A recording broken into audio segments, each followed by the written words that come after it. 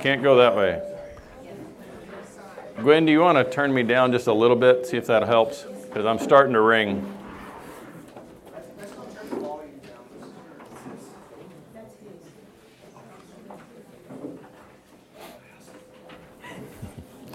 All right, so we are back. I'm back. It was really funny because last week I was prepared.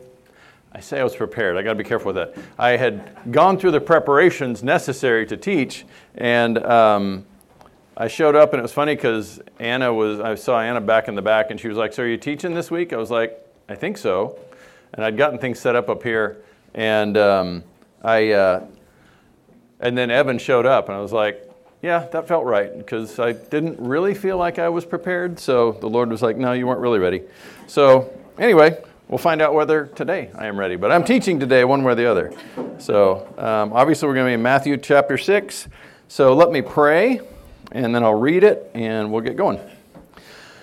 Father God, we thank you so much for this morning. We thank you for, I just thank you for this family. I thank you for this body of believers that we can come. I thank you for people who are hungry for your word. Lord, let us never stop being hungry for your word. Help us to always hunger and thirst for righteousness. Help us to enjoy you for who you are. Thank you for this time. We do ask that your Holy Spirit would be the one to guide us, to open our hearts and minds to you, to open your word to us, that we would open our hearts and minds to you. So we thank you for this time. It's in Jesus' name that we pray. Amen. All right, Matthew 6:25. For this reason I say to you, do not be worried about your life as to what you will eat or what you will drink, nor for your body as to what you will put on. Is not life more than food, and the body more than clothing? Look at the birds of the air, that they do not sow, nor reap, nor gather into barns, and yet your heavenly Father feeds them. Are you not worth much more than they? And who of you, by being worried, can add a single hour to his life? And why are you worried about clothing? Observe how the lilies of the field grow. They do not toil, nor do they spin, yet I say to you that not even Solomon in all his glory clothed himself like one of these.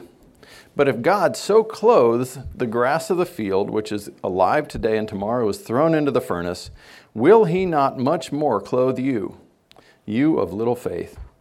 Do not worry then, saying, what will we eat, or what will we drink, or what will we wear for clothing? For the Gentiles eagerly seek all these things. For your heavenly Father knows that you need all these things. But seek first his kingdom and his righteousness, and all these things will be added to you. So do not worry about tomorrow, for tomorrow will care for itself. Each day has enough trouble of its own.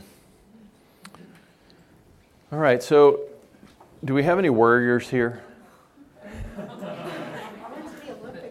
Yeah, we have some worriers. We have some liars too, because I think we all lie. What's the definition of a worrier? It's pretty simple. That's straight from the Jeff Morris dictionary right there. If you want to get your copy, you can give me a $50 deposit, and when it's available, I'll make sure and get you one. All I could find was worry, but this is pretty simple. Worrier is someone who worries, right? Okay. Yeah. Is worry common to the human condition? Yes, it certainly is. Do some people worry more than others? Yeah. Are some people, do you know some people who are almost defined by worry? Yeah, I think so. Other people seem to be more worry-free. But is there anyone who never worries or who has never worried? I don't think so. Why do we worry? Control. Okay. Yeah. What are we trying to control? Everything. Pretty much, right? I think the spiritual reason is we don't trust God. I think the practical, earthly reason is we are trying to control things. We have needs. We live in a world of uncertainty. We don't know what's coming next. we ask those questions. Yeah, Kevin? I think those two things are the same. What's that? The control and the not trusting God. Right. Oh, yes, definitely. Back to the garden to, Eve in the garden. And, Yeah. That whole desire to be God or be in control of Right. what happens. Yeah, yeah. I'm still ringing a little bit, Gwen. I don't know if you can help me out with that, or if somebody, whoever has your phone now has. Anyway. But yeah, we ask those questions. Should I stock up on food and clothing and water, ammunition?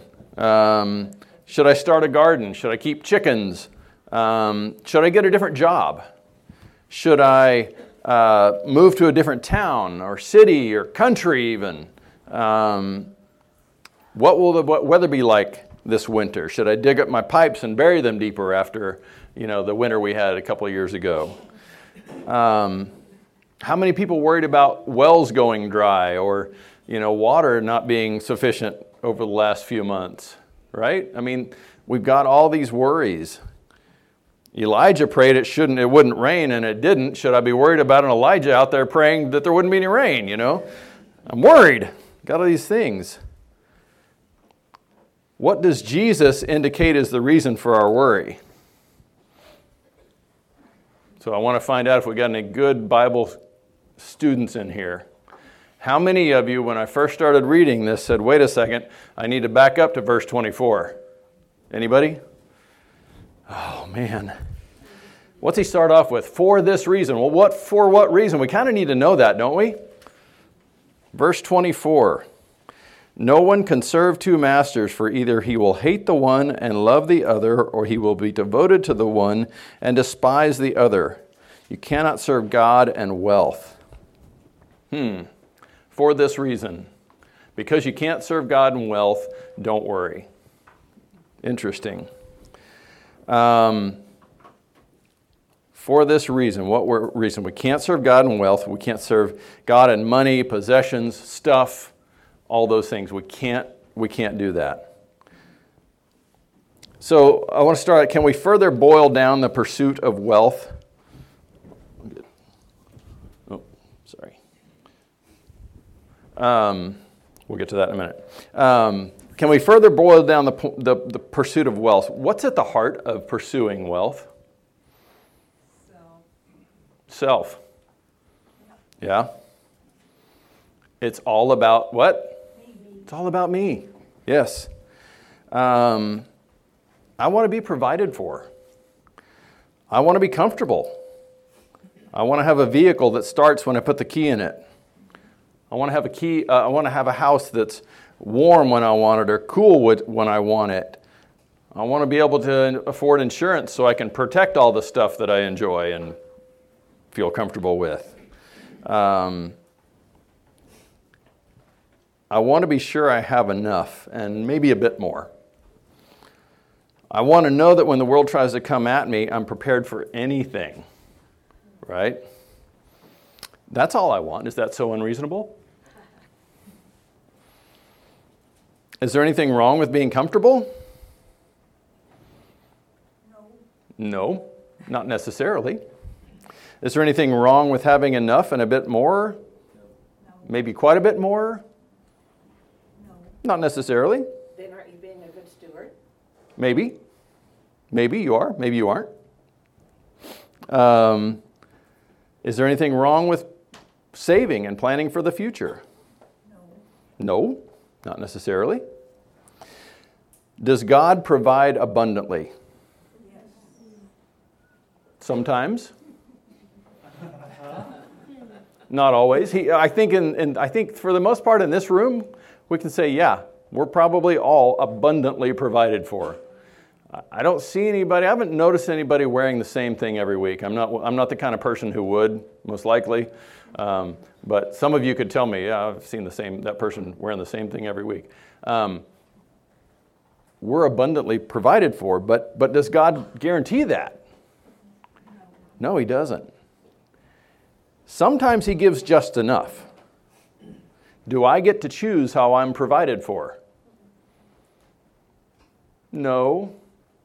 But yes, I can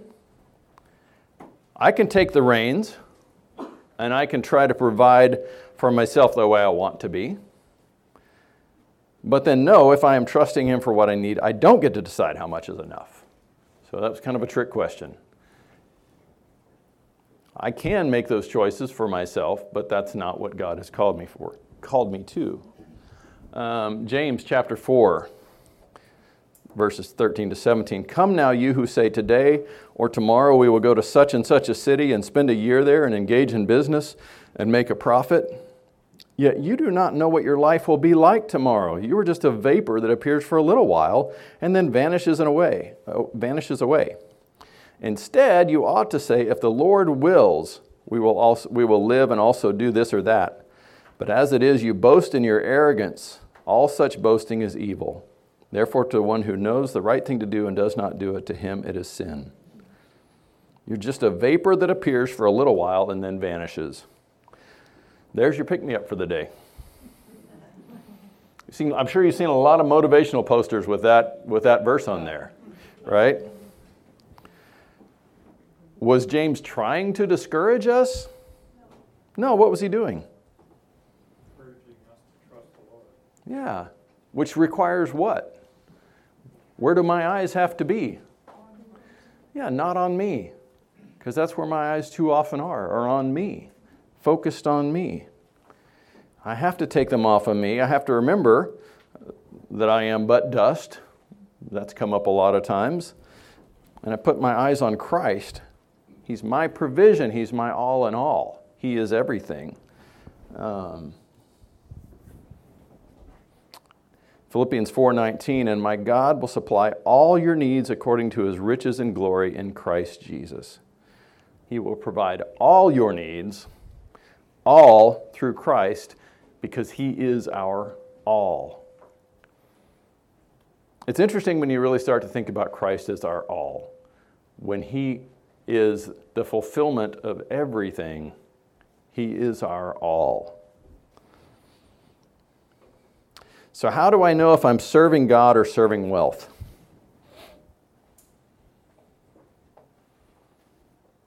I mean, I still got to pay bills, right? I still need to make sure that when I do that, there's money in the check account that'll cover the check for those of us who still use checks.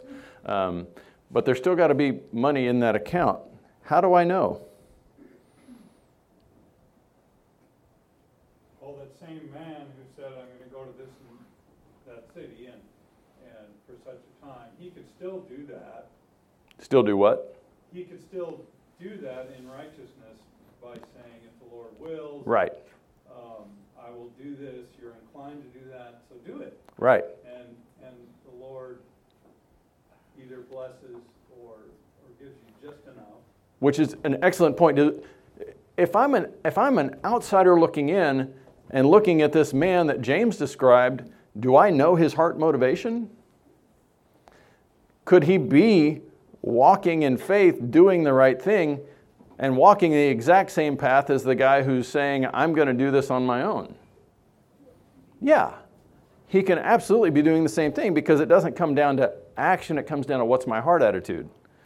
Where's my heart? Who am I trusting in? Am I trusting in me? Am I trusting in the Lord? Am I worried? Where does my mind reside? How many times does Jesus tell us not to be worried in this passage? There's 3 times he says, essentially, do not worry. He says, do not be worried. Do not worry. Do not worry. And then there's a couple times when he basically says, he basically asks, why are you worried? What's the point in worrying? What's the goal and what does it gain you? He asks, who of you by being worried can add a single hour to his life? He's asking us these questions. What benefit do you gain by worrying? Why do we keep doing it? Yeah. Does this passage only deal with worry over what we will eat, drink, and wear? Does it only apply to our physical needs? Because what else do we worry about? Everything. Health? Family? Whether it's gonna rain. Whether it's going to rain? All kinds of stuff, right?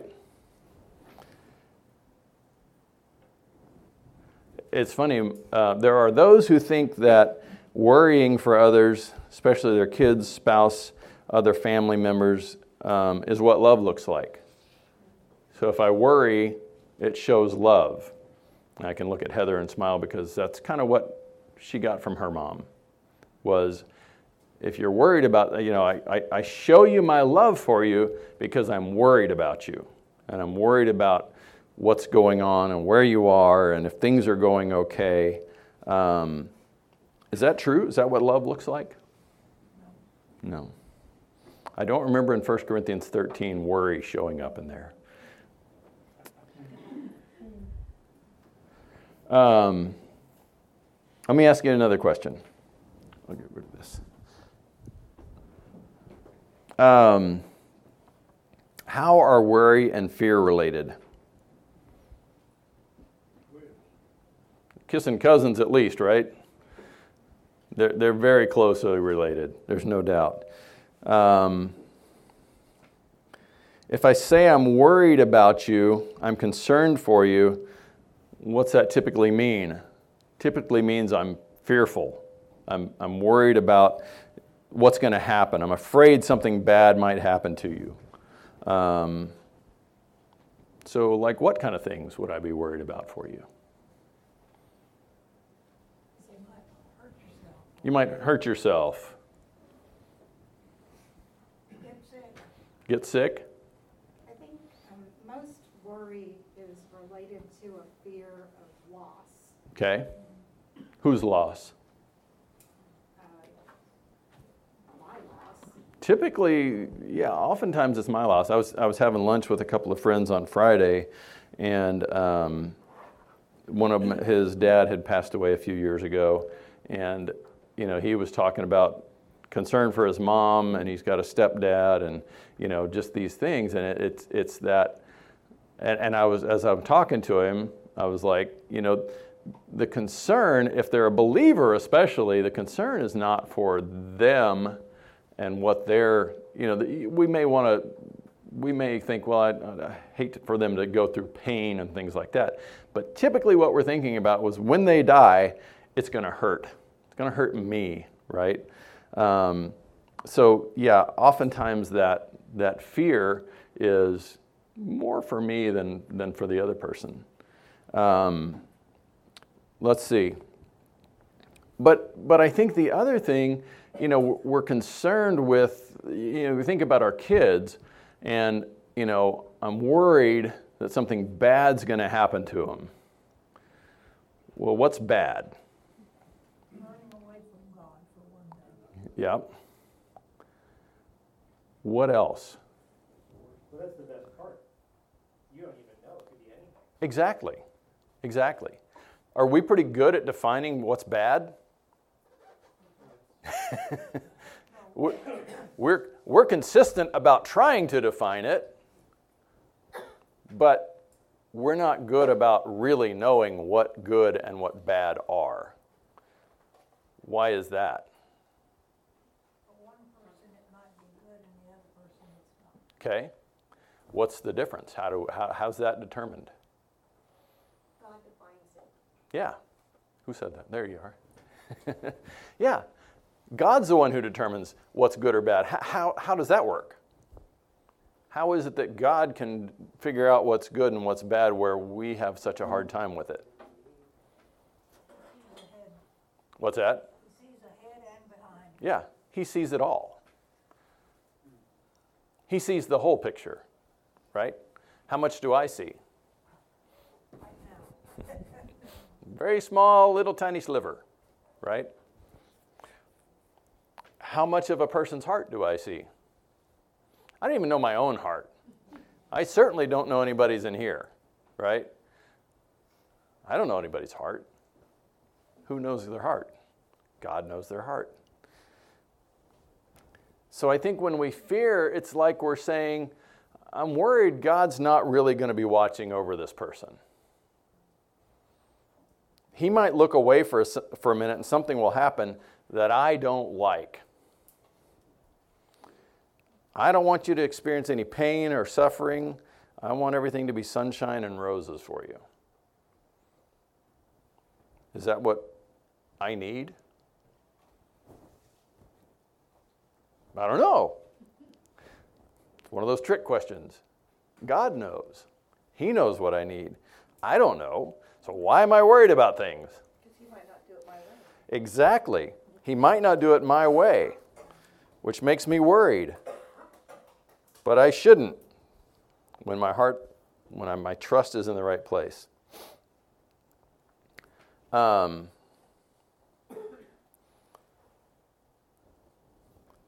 So, what does it take to build faith?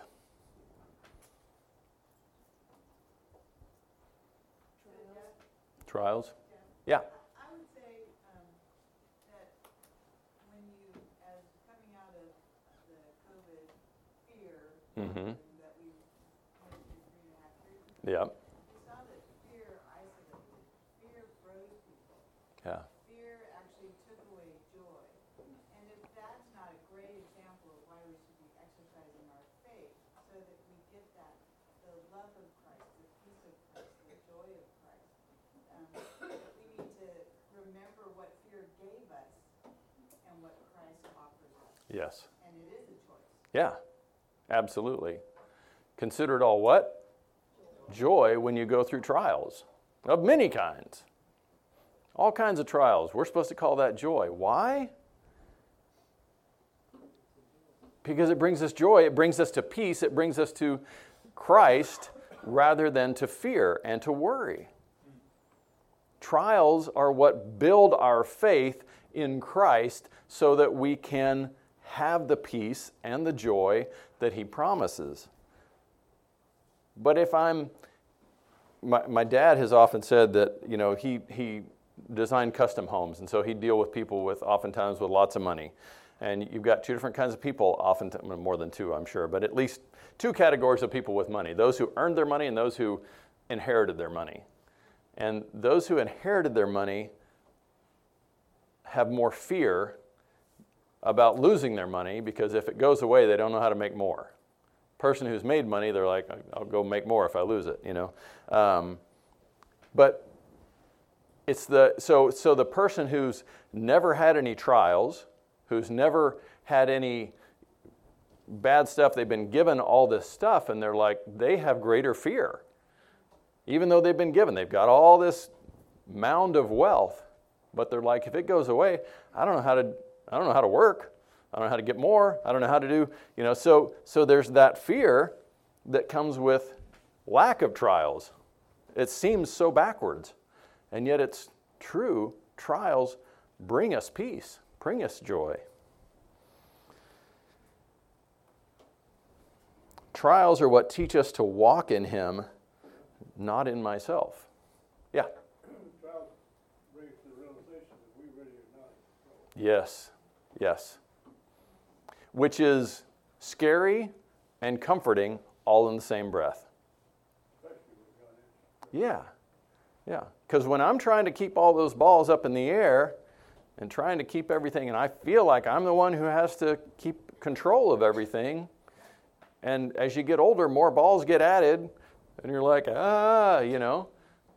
So when you find out that, okay, God's got it, you go, okay, I can let all this stuff drop, and He'll take care of them.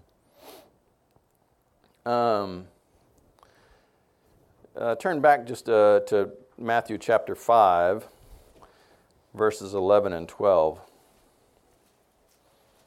Goes along with, blessed are you when people insult you and persecute you and falsely say all kinds of evil against you because of me. Rejoice and be glad, for your reward in heaven is great, for in the same way they persecuted the prophets who were before you. We often worry about the wrong things, and we label circumstances and actions bad that cause discomfort to to ourselves, or those who we say we care about. But that's not God's economy. Blessed are you when people insult you and persecute you. That's not what we're typically praying for people. The people would, for our kids or for people we care about, that people would insult them and persecute them and falsely say all kinds of evil against them. But Jesus is saying you're blessed when those things happen.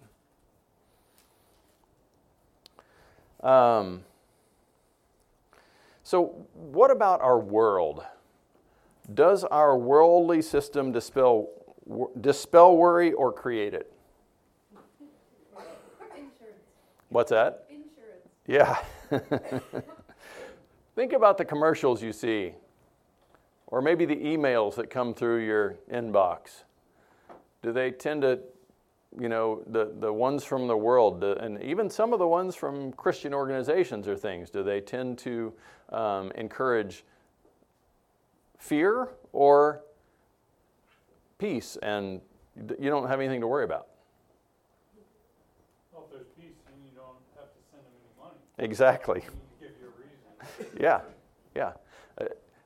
There's not too many things that are advertised that they're telling you, you don't really need this. There's no reason to have this, but, we're just going to advertise it anyway. No, they're telling you there's a reason you need this. It's going to make you happier. It's going to bring you joy. It's going to keep you from harm. It's going to do something for you.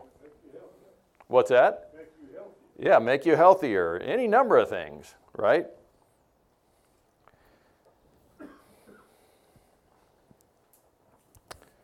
Do they tend to encourage you that God is enough? And His provision is enough? Does the world encourage us to be content? No, it doesn't. Then why do we keep going back to it as if it has any kind of worthwhile answers for us at all? Why do we keep buying the lies?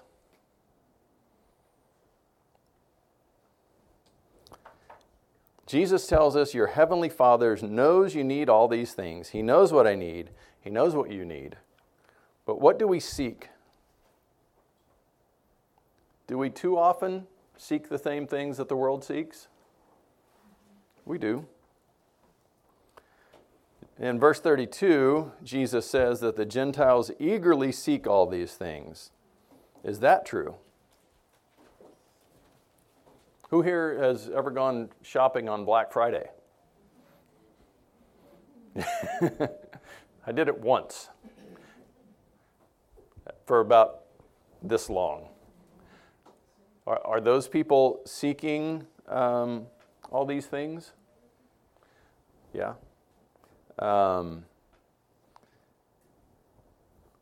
We see a lot of people eagerly seeking, not just on Black Friday, but on every other day.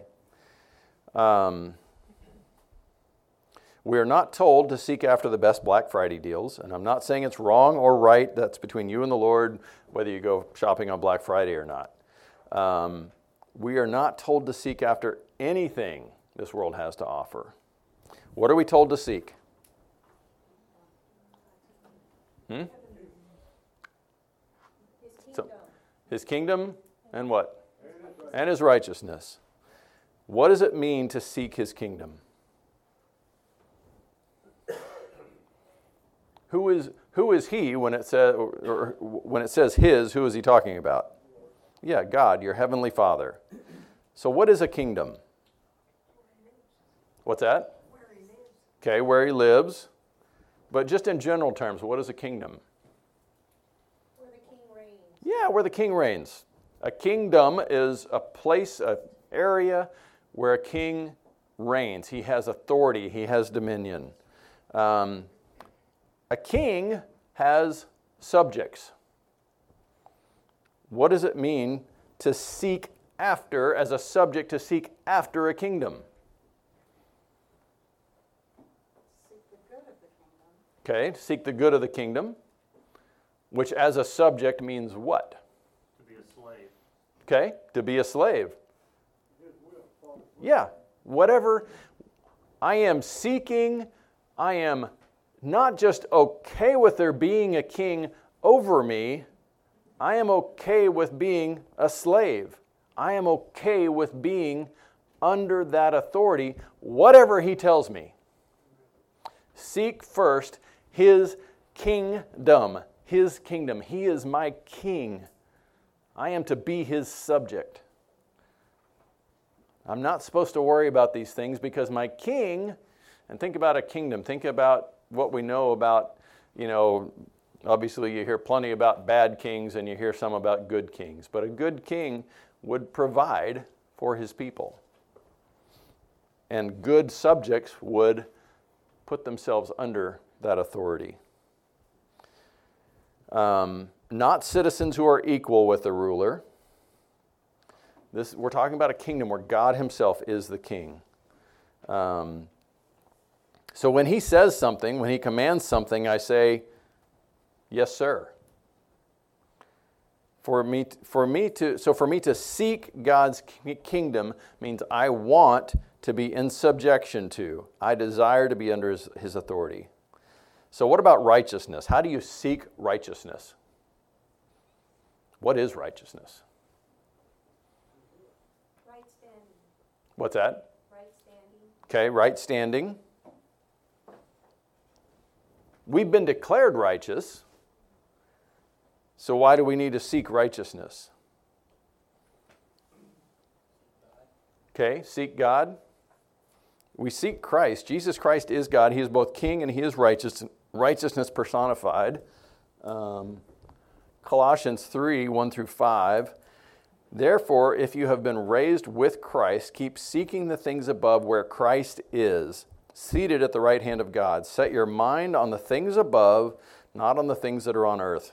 For you have died, and your life is hidden with Christ in God. When Christ, who is our life, is revealed, then you also will be revealed with him in glory. Therefore consider the members of your earthly body as dead to immorality, impurity, passion, evil desire, and greed, which amounts to idolatry. I think the significance of seeking righteousness is recognizing it has an absolute meaning and an absolute definition. We're not commanded to generate righteousness because it's not found in me. Right. And by recognizing that it is an expression of the life of Christ, it's something that I seek it, I focus on what the Word says, I focus on what it is that He's directing me in a given day, and it's not a consensus of society Right. to say that righteousness is the following things, but to understand the same way that we say we subject ourselves to His authority, we subject ourselves to the pre-existing definitions of these things. Right. That if I say I want to do good, I have to also submit myself to the things that He has declared are good. Exactly. I can't interject and say, I'm going to do good, and here's what that looks like because I say so. Right. Yeah. Yeah. We have righteousness defined. Israel, go. First of all, it's his righteousness, not just righteousness. Yes. Yeah. Yeah. And I think those two things, the kingdom and the righteousness, go together. Because if you're living as if he is king, your obedience, then his righteousness is going to work out. Yes. So I think those two things are a single thing. Yeah. Kevin? Yeah, this whole thing starts with chapter 6, verse 19. Don't store up for yourselves treasures on earth. Right. And I think the righteousness in heaven is the contrast to the treasures on earth. Yes. And you pointed out that therefore you can't serve these two masters. There's an inclusio there that ends with, therefore, don't worry about tomorrow, just like there's therefore, don't worry about your life. Right. And that therefore you don't worry about tomorrow follows, seek first the kingdom of God. Right. In other words, it goes back to that you can't serve two masters thing. Right. Yeah. So I think the righteousness is the treasures that are in heaven as opposed to the treasures on earth. Right. Right. So let me take it here. When Jesus was on earth, what did he seek? His Father's will. The Father's will. He sought to please his Father. If you're wondering what his righteousness looks like, you can ask, does this please the Father? Our focus is on him, not on how close we can get to an action before it's called sin. That's so many times when you hear people ask questions, it's like, what can I do before I have to say, before this is defined as sin? We don't often ask the question, how close can I get to Jesus Christ? How close can I remain to Him? We tend to go, how bad can I get before it's called sin? That tends to be our focus, and that's the wrong focus. How often did Jesus seek to please the Father? Always. Constantly, always, without ceasing. Seeking is a continual process. It's not a, okay, I'm going to do this for a while. I'm going to do this on Sunday. I'm going to make this kind of a priority. It is a constant, it is a continual pursuit. Jesus said that my food is to do the will of my Father. Yeah, exactly. When he's talking to the woman at the well and the disciples come up and say, here, eat something. He says, I'm not hungry. Well, did somebody give him, or I don't remember. Anyway, he says, I have food to eat that you know nothing about. And they said, did somebody give him something? My food is to do the will of the Father. So that's the level that we don't typically get to, right? Anyway. How does it make any sense that we who have been crucified, we've died to our flesh, how is it that we as dead people can possibly be pursuing the same things that people who are still living in their flesh are pursuing? If I've died, how does it make any sense that I can be pursuing the same things these people are pursuing? To me, it's like a zombie in a zombie movie. If the people who aren't zombies are seeking the same things that the zombies are, that doesn't make a whole lot of sense. I don't watch zombie movies. I've watched one, and I think it's really funny. But Pride and Prejudice and zombies, that one's just... that's a whole new level, and that was I couldn't resist that one. But it makes no sense. It's insanity. For us who have been changed to be seeking after the same things, that is insanity. It doesn't make any sense. Shouldn't make any sense to anybody. So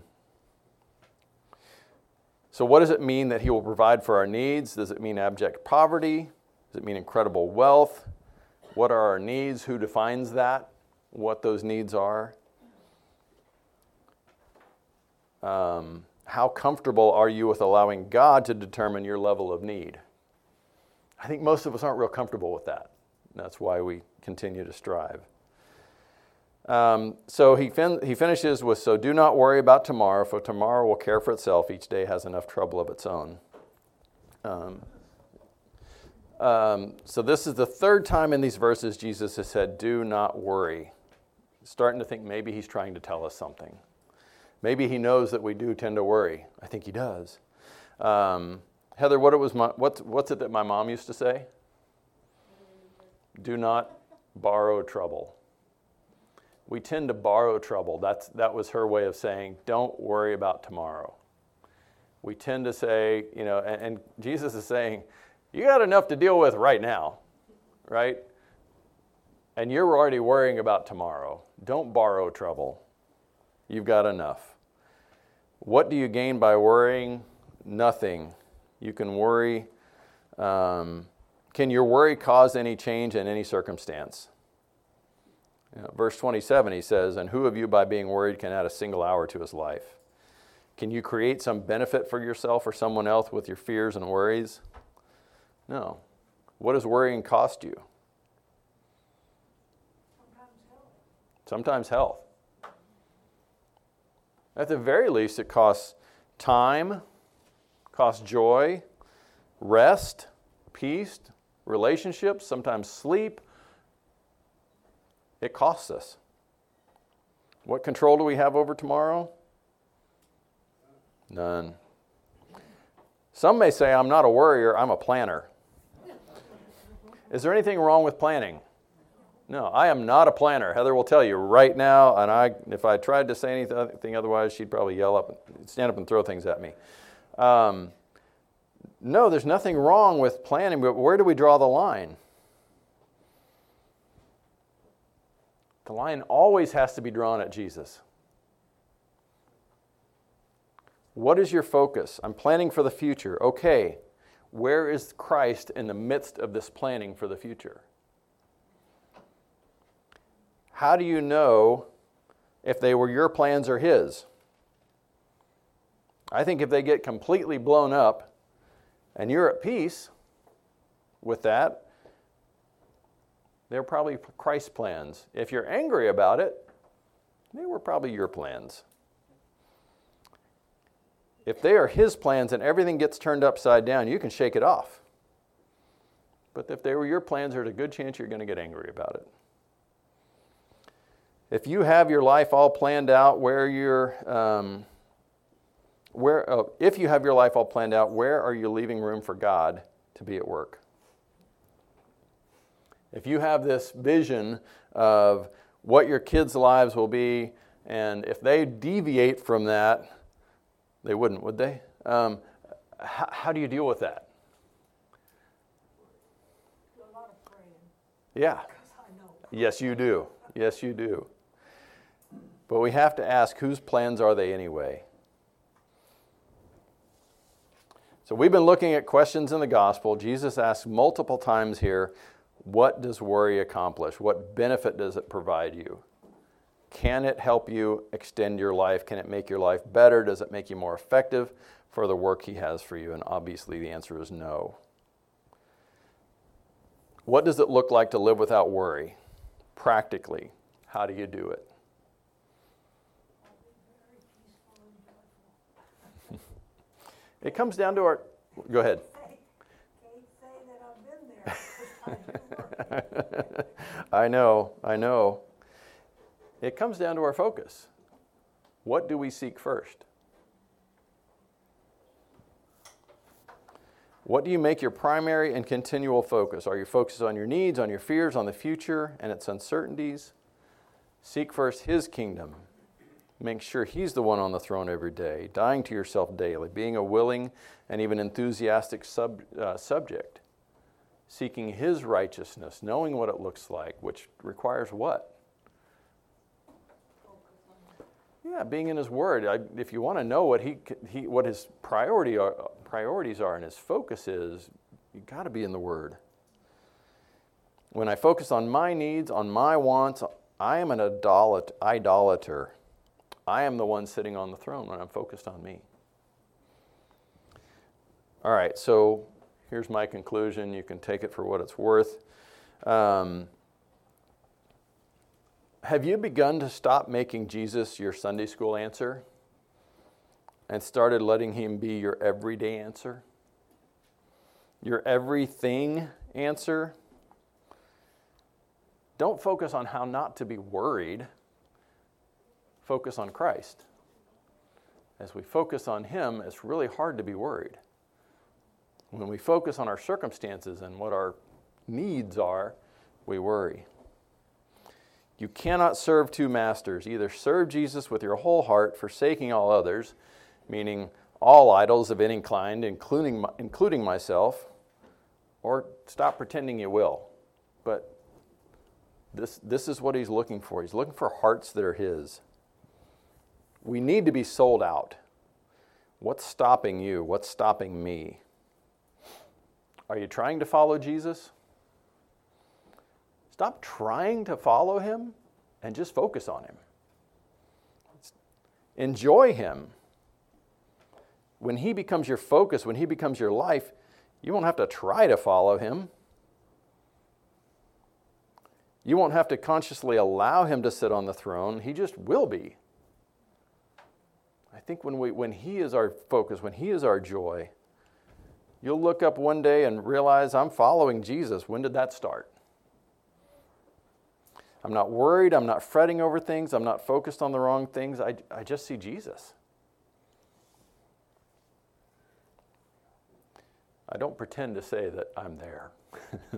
Please believe me. Please understand. But I think that's where we're going to, where we're looking for, what our goal is. So my encouragement, don't let Jesus just be your Sunday school answer, because he is the answer. He is our answer. Should be our answer for everything, every worry, every concern, every thought. He is all that. All right. Any last thoughts? Yes, ma'am. I think about Peter, and when he got out of the boat and was walking on the water, and he was doing fine until his focus Changed. lapsed. Yeah. And in that doubt, when he's looking, he wasn't focused on Jesus, he's focused on the waves and the wind and what's that storm. Yes. And I can identify with that. Oh, yeah. I think we all can. Yeah. Absolutely. If you didn't hear, yes, she was talking about when Peter gets out of the boat and he's walking on the water, his focus is Jesus and everything's good. And then he starts hearing the wind, he starts seeing the waves, he starts looking around, and he starts to sink because he misses who was allowing this to happen. It wasn't me, it was Jesus. So, yeah. All right.